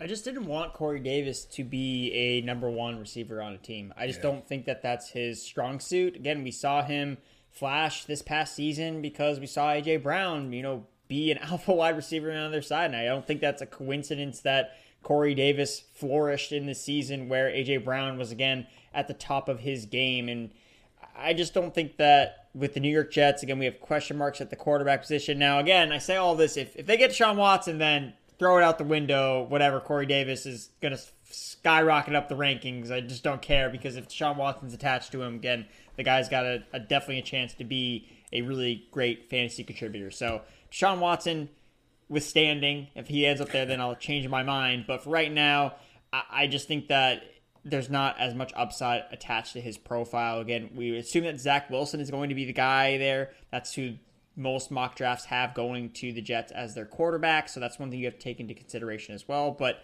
I don't know. I just am hesitant to buy into him. I think I'd rather just take a dart throw on Denzel Mims later in drafts. Again, Denzel Mims really profiles more as like an alpha wide receiver than Corey Davis does. It's just Corey Davis hasn't really been that guy so far in his career. And I do know, I've also heard a lot of reports that Jamison Crowder may or may not be released to save salary cap space. I know that like a report came out about that a month ago. So that's just something to kind of keep in mind as well when you were looking at this Jets receiving core. But for me, I'll probably end up taking other guys rather than Corey Davis. Yeah, 2 things that are true with any wide receiver. Better in best ball, and better if Deshaun Watson is their QB. We will adjust accordingly if and when that comes to fruition. John Brown went to the Raiders on a nice 1-year contract. He will be seemingly replacing Nelson Agholor in 3 wide receiver sets. So I said when Agholor left, and we're going to talk about the Patriots here in a second. I said when Agholor left, Henry Ruggs was the big winner. And I could not believe how many Brian Edwards stands there are still out there on the old Twitter web. Like, look, I get he was a good prospect, but to see the way they just, really ignored Ruggs in that offense last year, and now they're bringing in, John Brown, who is, I think, deserves to be, in plenty of 3 wide receiver sets around the league, particularly when he's able to be healthy. I mean, it's certainly not good news for Brian Edwards. This is what we had last year with Nelson Agholor. None of us took Agholor seriously enough, and we saw what happened. And now we might have, even a more like proven version of Agholor back in the offense. Andrew, this offensive line is now a disaster. I think we're fine with that with Darren Waller because he's going to be, possibly somehow getting more targets than before because Carr's going to be under more pressure. But slowly but surely, man, I just don't want anything to do with this Raiders offense because I think with all the offensive line issues, truly people, they're trading away or cutting almost their entire offensive line. I have no idea why. All those issues, and now all of a sudden a more crowded receiving room. I want Darren Waller, and that's it, man. The Raiders' plan right now with John Gruden is one that's going to be talked about for a while because it really hasn't amounted to anything. We're in year 4 now, and it seems like they really haven't taken a step forward or a step back. It just seems like they're kind of making the same mistakes over and over again. They're not really making the right investments in certain positions. Derek Carr has kind of just been steady. He's been there, and that's the thing. Like, Derek Carr hasn't been bad. Like, honestly, I almost want to make the argument that the team is kind of like letting him down around him, and maybe Derek Carr should start demanding, hey, Get me out of Las Vegas. I love it. I want to go to the Jets. I want to go to the Dolphins. Like, come on. Like, I want someone to build an offense around me. And right now, it's like Derek Carr. What's going to happen to his deep ball with, if he has less time to throw in the pocket with some of these other offensive line problems?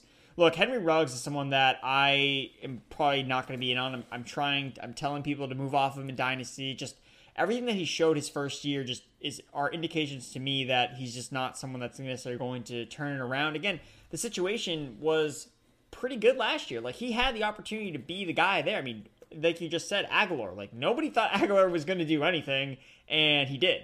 And then Aguilar left. It was like, okay, well, now Ruggs can, immediately step in and be the main player. But now they added John Brown basically as a one-for-one replacement of Aguilar. And yes, I'm not really sure which one I would choose. Again, John Brown or Nelson Aguilar, I think that they're pretty comparable players. John Brown's a little bit older, but I mean, I don't know. Just Ruggs is someone that I'm not super interested in, just the way that he was his rookie year. And Brian Edwards, they re-signed Zay Jones as well, so that's not a really good. That's not a clear of confidence for him either, because you'd figure that they would give the nod to Brian Edwards to be okay. Like, you're going to be the starting X on the other side. We didn't bring back Zay Jones, but the Raiders, man, are making some really weird moves, and Josh Jacobs is definitely going to be scary right now at his average draft position. Answer to Henry Ruggs versus Brian Edwards might just be no. There's not enough opportunity for either guy, and that's even, before assuming what Carr is going to look like under more pressure and what could be a worse version of the Raiders offense. I mean, this was Gruden as a personnel man, as we're seeing, makes incredibly questionable, downright objectively bad at times decisions. As a play caller, like, they do some good things. And yeah, Andrew, we were preaching throughout this season that Derek Carr, even though I've said some mean things about him in the past, was playing great football, really the best football of his career last year, and even for portions of 2019. The fact that they're now taking away the offensive line, like, we have seen him be propped up for his entire career, really, with one of the highest paid offensive lines in the league. I'm not confident that he still looks anything resembling the guy we saw last year. Once you take not only them away, but also, I mean, Aguilar, who is his number one wide receiver. So hopefully, Ruggs, you draft him in 12th overall, can keep up. But if you're not even going to throw the guy more than 5 targets in a game, and Edwards could barely find the field as well, they're not working out. It's not like we're seeing, extended stretches of like N'Keal Harry-esque play where it's pretty clear why they're not working out. Just not even getting an opportunity. So it's unfortunate. And I guess another example of, sometimes with these teams, crowded wide receiver room with the number 1 tight end can be problematic if your quarterback is not Patrick Mahomes. All right, 2 more quick ones before we get on to the Patriots here. John Ross signed a 1-year deal with the Giants. I don't think there's too much to say about that, particularly with the news that Kenny Golladay could be heading there. That would put Ross as the clear-cut number 4 receiver. If by some grace of God Golladay doesn't go to the Giants, keep in mind only Aaron Rodgers, our boy Derek Carr, and Russell Wilson had a higher PFF passing grade on passes from 20-plus yards downfield last season. John Ross, boom or bust, end of the draft fantasy wide receiver. I think we need to see how the Golladay situation turns out, but if he's in 3 wide receiver sets, I'm not giving up on John Ross just yet. Not like the Bengals have been an organization where we should just assume that someone that didn't work out there can't do it anywhere else. Andrew, give me your thoughts on one of, I feel like, the DFS community's favorite under the radar wide receivers, Robert Foster, going to the Dolphins. Robert Foster had a stretch. I don't remember. I think it might have been 2 years ago where he was just absolutely on fire, I think, as Josh Allen's number 1 wide receiver. And, I mean, he's a really good deep threat. And that's the thing that works with him in Miami is the fact that he does have some experience with Tua. He was there his final season at Alabama. Tua was the quarterback in 2017. So there is some chemistry there between the two players. And if you look at the roster for the Miami Dolphins, especially, I know they've been linked to Kenny Golladay as well, I believe. So if you look at the roster, it's like, okay, well, they have Kenny Golladay, and then they have Devontae Parker, and then they have Preston Williams. They have all these like big-bodied receivers. Even Lynn Bowden kind of similar into that type of ilk. But they don't really have a lot of speed guys on the outside. Jakeem Grant would kind of fall in that category, but even he's like a shorter player. So someone like Robert Foster adds a different dimension of receiver that they don't really have on the roster so far. So I think that from a standpoint could make him, okay, like, we're going to have him on the roster because he offers something that other receivers can't do, and he has some chemistry with Tua. So maybe this means that Tua's going to be the guy for sure because they brought in Robert Foster. Can't say that with a lot of confidence, but I think that he's interesting. I mean, if it's him or John Ross, I'll probably just take John Ross because I love pain and the name Cachet. So that's my thoughts on Robert Foster. I mean, if you look at through wide receiver sets around the league, he picked one of the softest ones to potentially get into. Obviously one of the faster. I mean, anytime you got a guy at 6'2", 200 can run a 4.4, not the worst type of guy to at least have somewhere on the field. So we're pulling for you, Robert Foster. Him, Preston Williams, Devontae, and Gesicki, would be a pretty big, kind of group of guys I think could cause some problems. So I'm still not 100% convinced Tua is the guy to do that, but getting a low cost weapon like Foster, who has at least proven the ability to stretch the field, certainly not a bad way to try to help out your young QB. Andrew, we have reached, you might say, the main event, because I know you are a huge, unabashed Patriots diehard. They made quite a few moves. I'm not sure if you heard about some of these, but my goodness, Jonnu Smith and Hunter Henry are now suiting up for the Patriots. Kendrick Bourne and Nelson Aguilar as well. They have revamped what was pretty much anyone's idea of the worst receiving room in the league last year. Now we'll see if Julian Edelman's back, but at a minimum, we now have actual professional players for Cam Newton to throw a ball to, and truly two of anyone's idea of the top, 10, 12 tight ends in the league, I think, in Jonnu and Hunter Henry. We've talked up Aguilar again. Like, everyone immediately did the crying, the throwing babies meme, the Philly guy who's saying, we didn't drop him like Aguilar. I get it. It's funny. It's a funny meme. I'm not saying we have to stop using that. Just understand, the guy was very good last year. Big plays, one after another. Like, there was that weird story that came out a couple weeks ago where Aguilar was like chewing the team out after a Dolphins loss. Like, that's great. He was saying like they weren't playing hard enough. They weren't. He had like 150 yards that game. You know who was playing hard enough? Nelson Aguilar. If Nelson Aguilar needs to tell you to try harder, doesn't seem like his problem. I'm taking Aguilar's side in that weird reported story that seemed to be out for blood with him. So I'm in on Aguilar. Kendrick Bourne, man, he's just there. He's fine. I'm not really expecting much out of him. But again, it's an upgrade over, Damiere Byrd and some of these guys that we did see taking the field for the Patriots last year. Give me your thoughts on this and who, if any, of these guys you want to target in Fantasyland. So looking at the skill players they brought in, so Aguilar, I think the most fun fact about Aguilar in comparison to the Patriots' weapons from last year. So Aguilar finished 6th in the NFL last year in deep ball yards, which was more than all of the Patriots wide receivers and tight ends combined. My goodness. All of them. So I think that's just the fact that Nelson Aguilar is just significantly, it's so much better than Damiere Byrd, is a huge step in the right direction. Yes, Aguilar, he's not a household name. He's not going to be someone that you're going to build the team around. But for what the Patriots need, hey, we just need someone that can win a little bit more on the outside. I mean, Damiere Byrd is the king of wind sprints. He did it in Arizona. He did it in New England. That's all he's doing on the outside. That's all he does is just run go routes and just doesn't really get open. He doesn't really do that much. Yeah, he runs a lot of routes, but it doesn't turn into fantasy points or yards or any type of production. And that's something that Aguilar did this past season. Again, he reached over 2 yards per route run, which is something that we're always looking for. He and Jacoby Myers now are teammates that have reached that accolade this past season, so that's really good to see. And I think that he fits well with Cam Newton. Again, people are going to crap on Cam Newton that he can't throw deep, he can't do this. But again, as you point out in the tracker that you're talking about, or that you've been writing for all the fantasy updates from free agency, is that, his adjusted completion percentage on the deep throws, 20 yards downfield, he was 6th best in the league, and he was only a couple spots behind Derek Carr, who obviously had a really great season with Nelson Aguilar most recently. So I think that the Nelson Aguilar, I was really actually not super excited about it at first. Again, when you think Nelson Aguilar, you immediately think to the memes, to the drops. You're like, oh no, why did we just get this guy? I can't believe they just did this. But then when you really look at the numbers, it's okay, and this is the first time he's actually been good. He was good in 2017 when Carson Wentz was good.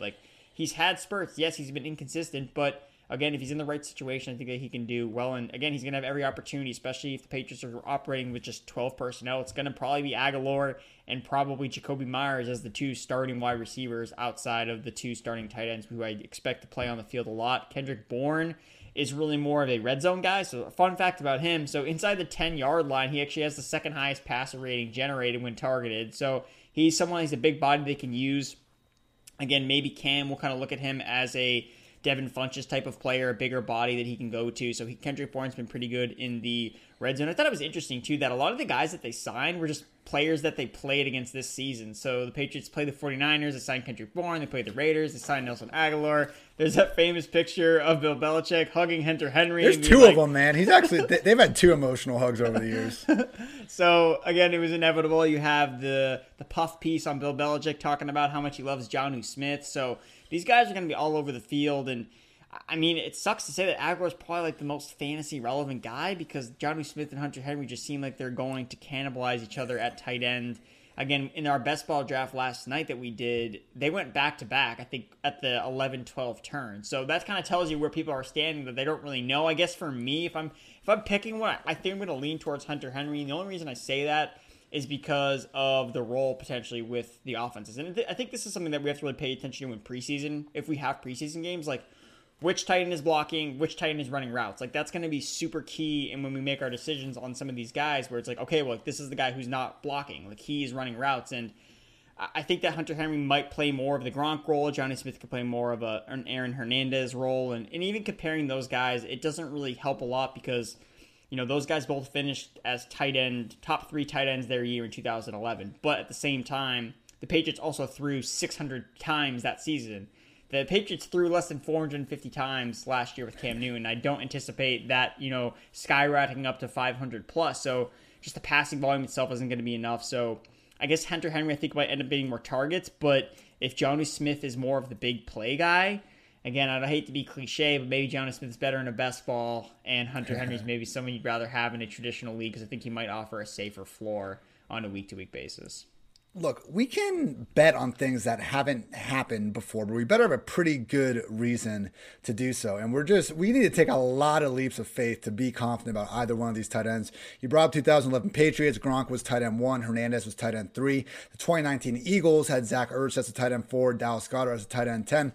Those are the only 2 times over the past 10 years of one team enabling 2 top 12 PPR tight ends. So truly, I mean, it's just working against them. And even on another thing, man, I mean, you need to look at the history of high-priced tight ends changing teams, man, just over the past 5 years. The list is a disaster. We've seen the following tight ends sign with a new team for at least $20 million.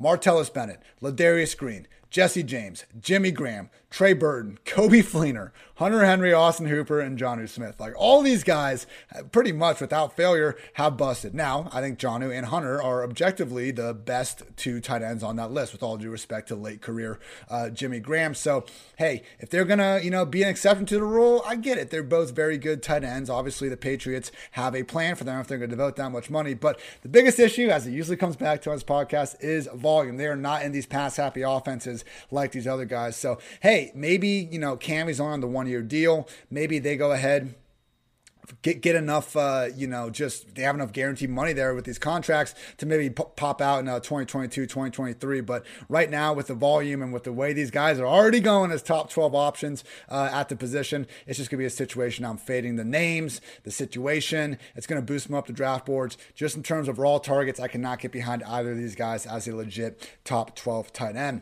We have a few final thoughts, but first, want to give a quick shout out. PFF has partnered with Symbol. That is SIMBULL, everybody. It's the stock market for sports that allows you to trade sports teams like stocks and earn cash payouts when your team wins. Symbol has blended sports and the stock market to offer you a new way to invest and in profit off your favorite teams. NFL free agency is here, and whoever lands atop of the market player will be sure to see their team stock rise. So, similar to kind of NBA Top Shot, where you can try to make investments early on and hope the person, really just starts balling out eventually. Hey, here, if you have Will Fuller and he goes ahead and signs with, we'll say, the Jacksonville Jaguars, you're feeling better about that Jaguars offense. You know why? Because you feel better about any offense that adds Will Fuller. So use promo code PFF and deposit $10 at symbol.app/PFF to earn a free PFF annual subscription. That's promo code PFF with a $10 deposit at symbol.app/PFF to earn that free PFF annual subscription. Andrew, we've made it through all these big names. Luckily, we've gotten some news here. I don't think we messed it up too much. Now, I want your final thoughts on 2 things. First of all, your favorite non-skill position signing of free agency thus far. I think it's got to be Trent Williams. The fact that the 49ers traded for him with a 3rd-round pick and he just signed the fattest deal for an offensive tackle in NFL history at 32 years old, 33 years old, that's insane. And I mean, the Washington football team, for all the great changes they've made, I think that was one mistake that it was obviously unfortunate, the circumstance, but imagine if he had stayed with Washington. We could be looking at Washington even. I mean, it seems like a lot of people are high on Washington. Imagine if they still had Trent Williams. We'd be looking at them even higher than we are now. But I think the 49ers are a team that's dangerous. If they get healthy, I mean, that's all that happened last year was everyone just got hurt and they fell apart. But if all their guys are back, I mean, we're looking at a Super Bowl roster with the best left tackle in the NFL. So I think we got to watch out for San Francisco. Yeah, good call. I'm going to go with the Chiefs, who were rumored to be in the Trent Williams sweepstakes. They were able to sign guard Joe Thuney to a 5-year, $80 million deal. Look, I'm just happy that them cutting Eric Fisher and Mitchell Schwartz wasn't a sign of them all of a sudden embracing, this Seattle Seahawks. Hey, we have a generational, I hate that word, sorry, but truly, Patrick Mahomes is a generational quarterback. We have this guy. He's good at getting out of pressure. Maybe we don't need to invest the same sort of resources in the offensive line. Nope. They've got Thuney. They got Kyle Long, who's going to be part of that offensive line as well. Whether or not he can still be an above average player remains to be seen, but clearly they're treating, their offensive line with plenty of respect in terms of their salary cap, allocations. So happy to see that. Happy that hopefully Patrick Mahomes won't be having to, make things quite so hard on himself as he did in the Super Bowl when he had to run around for something like 500 yards in the backfield. Absolute madness. And yes, please, for, all of our entertainment's sakes, keep that man healthy, Kansas City.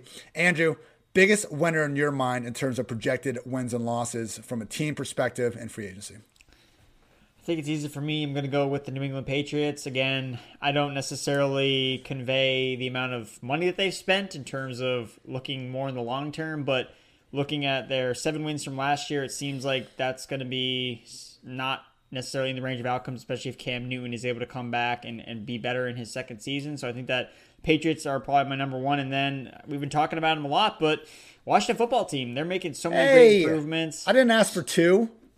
Okay, well, go ahead. Yeah, Washington football team. I think that. I figured the Patriots were going to be a homer pick, so I figured I should offer some more analysis on one. So Washington football team again, just added Curtis Samuel. They've been making a lot of smart moves, bringing in Ryan Fitzpatrick, top 5 defense, pretty weak division. Again, it should be better next year, but Washington football team I think is going to be. I think they might actually make the playoffs again next year, but actually be a more legitimate threat in 2021.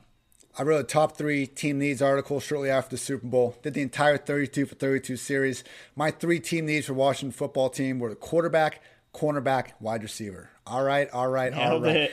Freaking Fitzpatrick. William Jackson is one that went a little bit under the radar, but truly talented cornerback over there with the Bengals. Hasn't had a lot of help and kind of that decaying defense over the years. But, at his best, he is a legit number 1 corner, or at least someone you can feel good about putting on an island against a number 1 wide receiver. And then, Curtis freaking Samuel, man, who, as we all know, I've been hyping him enough. Truly, it was, in my opinion, one of the top 3 wide receivers in this free agent class. So, that defense is just ready to go. They have all that front 7 power. They just needed to get someone in the secondary. They did that with William Jackson. We got Ryan Fitzpatrick from Alex Smith. That is a massive upgrade any way you want to look at it. And then with Curtis Samuel there, now we have the potential to have an actually explosive downfield passing game in addition to everything else he can do. So absolutely love with the Washington football team. Andrew, we're talking winners here.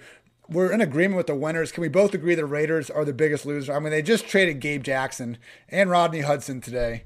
I don't know what they're doing, man. It's not like the defense has taken, a major step forward with what they're doing. Like maybe I've missed some of the sign. I don't think they've done much on defense. And they signed Yannick Ngakoue. That's good, but he's one of those guys where, as we've seen in his, just over the past 3 years, in the right scheme, Yannick's a game wrecker and he can do really good things. In the wrong one, not quite so much. So, they cut Lamarcus. The Raiders look like a dumpster fire, man. This could be bad.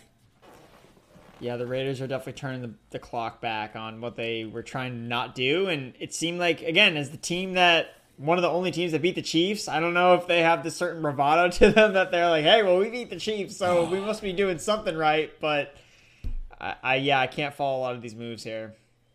Not great. Well, Andrew, I hope this podcast was great and at least a little better than what the Raiders offseason has been like so far. Thank you all for tuning in. As always, we're going to be back early next week. I would say Tuesday, wrap up the rest of free agency and get going towards the draft. But stay tuned. We'll not be having any more 32 for 32 series for quite some time. But myself and Andrew, plenty of times, will be back here talking all things news. Andrew, anything you got on the immediate docket, man, or are we just still grinding free agency next few days? Doing free agency, doing some biggest winners, biggest losers coming out. Again, we have to make some tweaks here and there as more news trickles in. I know that one news item we didn't hit on, Mike Boone given a contract from the Denver Broncos, which is surprising because it just seems like the team doesn't want Philip Lindsay whatsoever, despite the fact that he's been really good and they're just shelled out more money for Mike Boone, who wasn't even playing on their team. So it'll be interesting to see where Philip Lindsay wins or where Philip Lindsay goes. I think that's something to kind of keep an eye on. If, he's been a good fantasy back, and he's basically free for teams to try and get. So that'll be something to keep track of. But again, one player, signings for some of the more high-profile guys for me, and biggest winners and losers in free agency.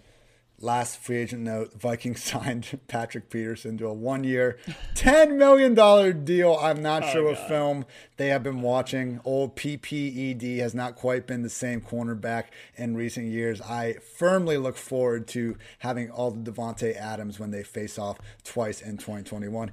He's Andrew, I'm Ian. This has been the PFF Fantasy Football Podcast. And until next time, take care, everybody.